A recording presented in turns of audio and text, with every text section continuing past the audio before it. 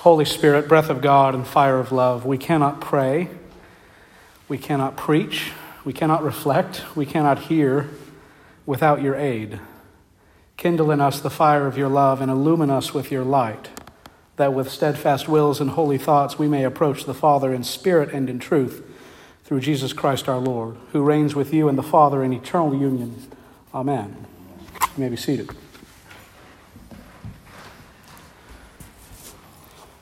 Gary asked me on Monday if I could reflect for him, because this would be his third in a row, because he's covered for a few other guys since they've been gone. So I told him, yes, of course, I'll reflect for you, and then realized I didn't do any prep for the preaching, so I barely know what's going on here in these passages. And as I've been trying to prepare and think about it, I usually try to pick up on some resonance between the Old Testament and the Gospel, because that's how the lectionary is designed. There's designed to be resonances between the Old Testament lesson and the Gospel passage. And this one I could not figure out. I had no idea what's going on with this Old Testament and this Gospel. And then, I'm pulling into Arbor Landing's parking lot to do communion for those folks at Arbor Landing, and I have to reflect there too. I got to talk a little bit about Gary's sermon and say something a little bit new and original, and it finally clicks to me what's going on, I think, between the Old Testament and the Gospel, and that's what I'll just reflect on briefly. I give water in the wilderness, rivers in the desert, drink to my chosen people, says God in Isaiah. And before that, I'm doing a new thing. Now it springs forth. Do you not perceive it? And that's the resonance. That God's doing a new thing now with Jesus. And the parable is it hints and foreshadows at it, and Jesus does too. He doesn't come out and say it.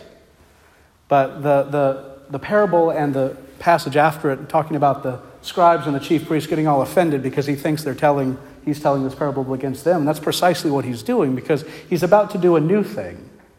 He's about to take, in essence, the kingdom from the nation of Israel and give it to the church, in a sense. Give it to the apostles, who are all Jewish.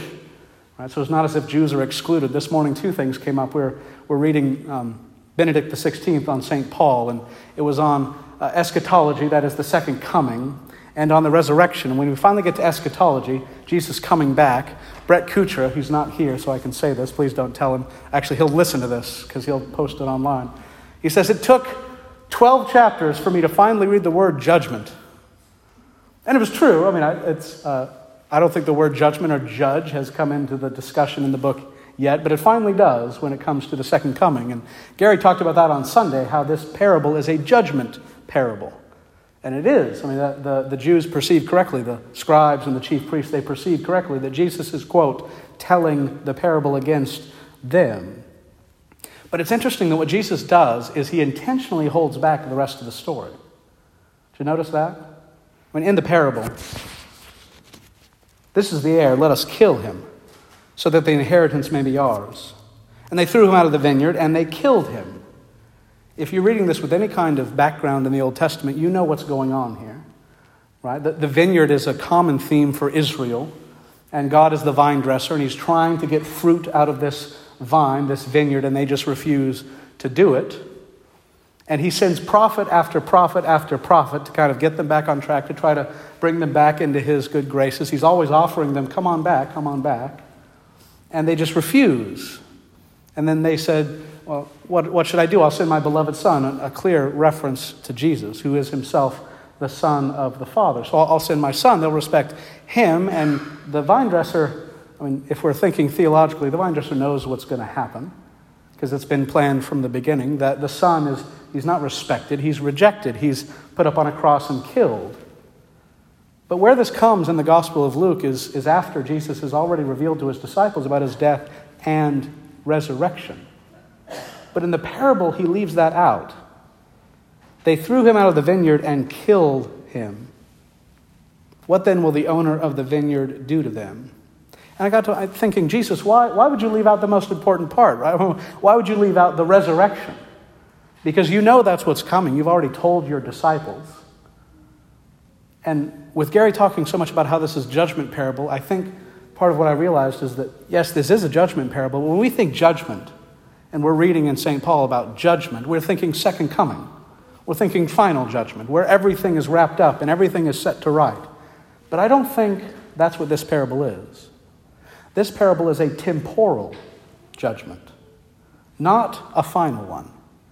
And the distinction is important because temporally speaking, what's happening is God is doing that. He is in some sense shifting from old covenant purposes to new covenant purposes, taking the kingdom out of the hands of the Jewish people and giving it to the apostles who will start the church, and very early the church will become majority Gentile. And Jack Newton, a beloved old soul at Inklings this morning, turned to me towards the end of it and he asked, Ryan, did Jesus fail? Because he was supposed to come and save the Jews, right? I mean, he was sent to the nation of Israel. He says that a couple times. I'm sent only to the lost sheep of the house of Israel. And so Jack asked, did Jesus fail? And I said, well, what do you think? And he said, I think you got about 99% of the way there. And I asked him, well, what's the 1%? What's he missing? He said, the Jews. And it clicked as to what we're doing in adult ed. In adult ed, we've just finished going through Romans 8. And Romans 8 is soaring in all of its rhetoric about how good and trustworthy the promises of God are, right? It ends with that great, who can separate us from the love of God? Literally nothing. And what Paul transitions to right after that in chapters 9 to 11 is the big kind of, the elephant in the room with all of that. Well, what about the Jewish people? So if God's promises in Romans 8 are so trustworthy, if there really is nothing that can separate us from the love of God, well, then what about the Jewish people? And he spends 3 chapters talking about a response to that objection. I interpret him as saying basically that 2 things. There's a remnant chosen by grace, that most of the early church believers are all Jewish, and so they're included in the promises of the Messiah. And Jews still to this day, not in vast numbers, but still to this day, come and believe in Jesus. Their whole organization is dedicated to doing that.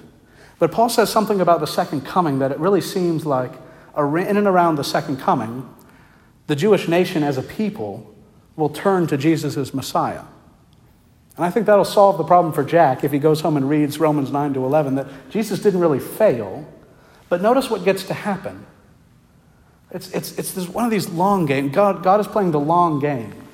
And Paul's reasoning through this in Romans 9 to 11. He's talking about how the partial hardening has come on the Jews for the purpose of opening the door to the Gentiles. That is, that there's in some mysterious working of God, all of this rejection that Jesus is experiencing by the Jewish nation is actually working for our benefit. So the Gentiles can be included into the promises of God, and then eventually he'll take care of them. He won't abandon them. That's coming in the future. But there's something in the providence of God from Jesus' moment in history, the incarnation and onwards, that he's setting it up to play the long game, that we get to come in on the blessings of salvation, and somehow the rejection of Jesus works into that. Well, how? Because his rejection leads to the crucifixion, and that's what saves us. And his crucifixion leads to the resurrection, and that's what saves us. And the resurrected Christ reigns in heaven now, preaches the gospel of salvation to all people. And here's where it clicked for me. Because this is not a final judgment parable, the message of hope remains for everybody. See, any Jew, any Gentile, anyone can reject God over and over and over again, and the offer still stays good. Right? That is, we need to find ourselves in not the role of Jesus, but the role of the chief priests here. That when we, at any point, probably more subtly than we want to admit, when we reject Jesus, when we push him aside and don't really listen to him, when we ignore him, when we neglect what he's calling us to do, is there a limit? Right? Is there enough times, enough strikes you're out? Well, no, I don't think so, because that's why Jesus holds back in the parable. That's why he lets the resurrection, the event, happen to proclaim hope to all people, that the death of the Son in this parable is not the end of the story. And all of those people, all those chief priests, all those scribes, as they're sitting and watching Jesus kind of tear them a new one sometimes, like get into their way and mess up their plans, it's those people that from the cross he says, Father, forgive them, for they know not what they do. What that means for us, I think, is that even as Jesus followers, when we get into those places, those seasons of life, those moments in life where, as Gary said in a talk a couple weeks ago, me and Jesus ain't in a great place right now. Right? Where I'm not very happy with him. He's not very happy with me. It doesn't feel like things are not going great. And what does Jesus do in that? He stands with open arms and says, you can come back anytime. I haven't gone anywhere. In those moments where we reject him, those moments where we for a time, for a season, hopefully just say, you know what, I got this on my own. I'll be fine, thanks. Jesus doesn't respond to our rejection with rejection. He responds to our rejection with, Father, forgive them, for they know not what they do. So this is judgment, yes, but it's temporal. It's not eternal. The offer is always good. You can always come back. You can always repent. You can always turn around and go back towards Jesus. And that's, I think, the connection between the Old Testament and the gospel for this afternoon. And that's good news. Amen.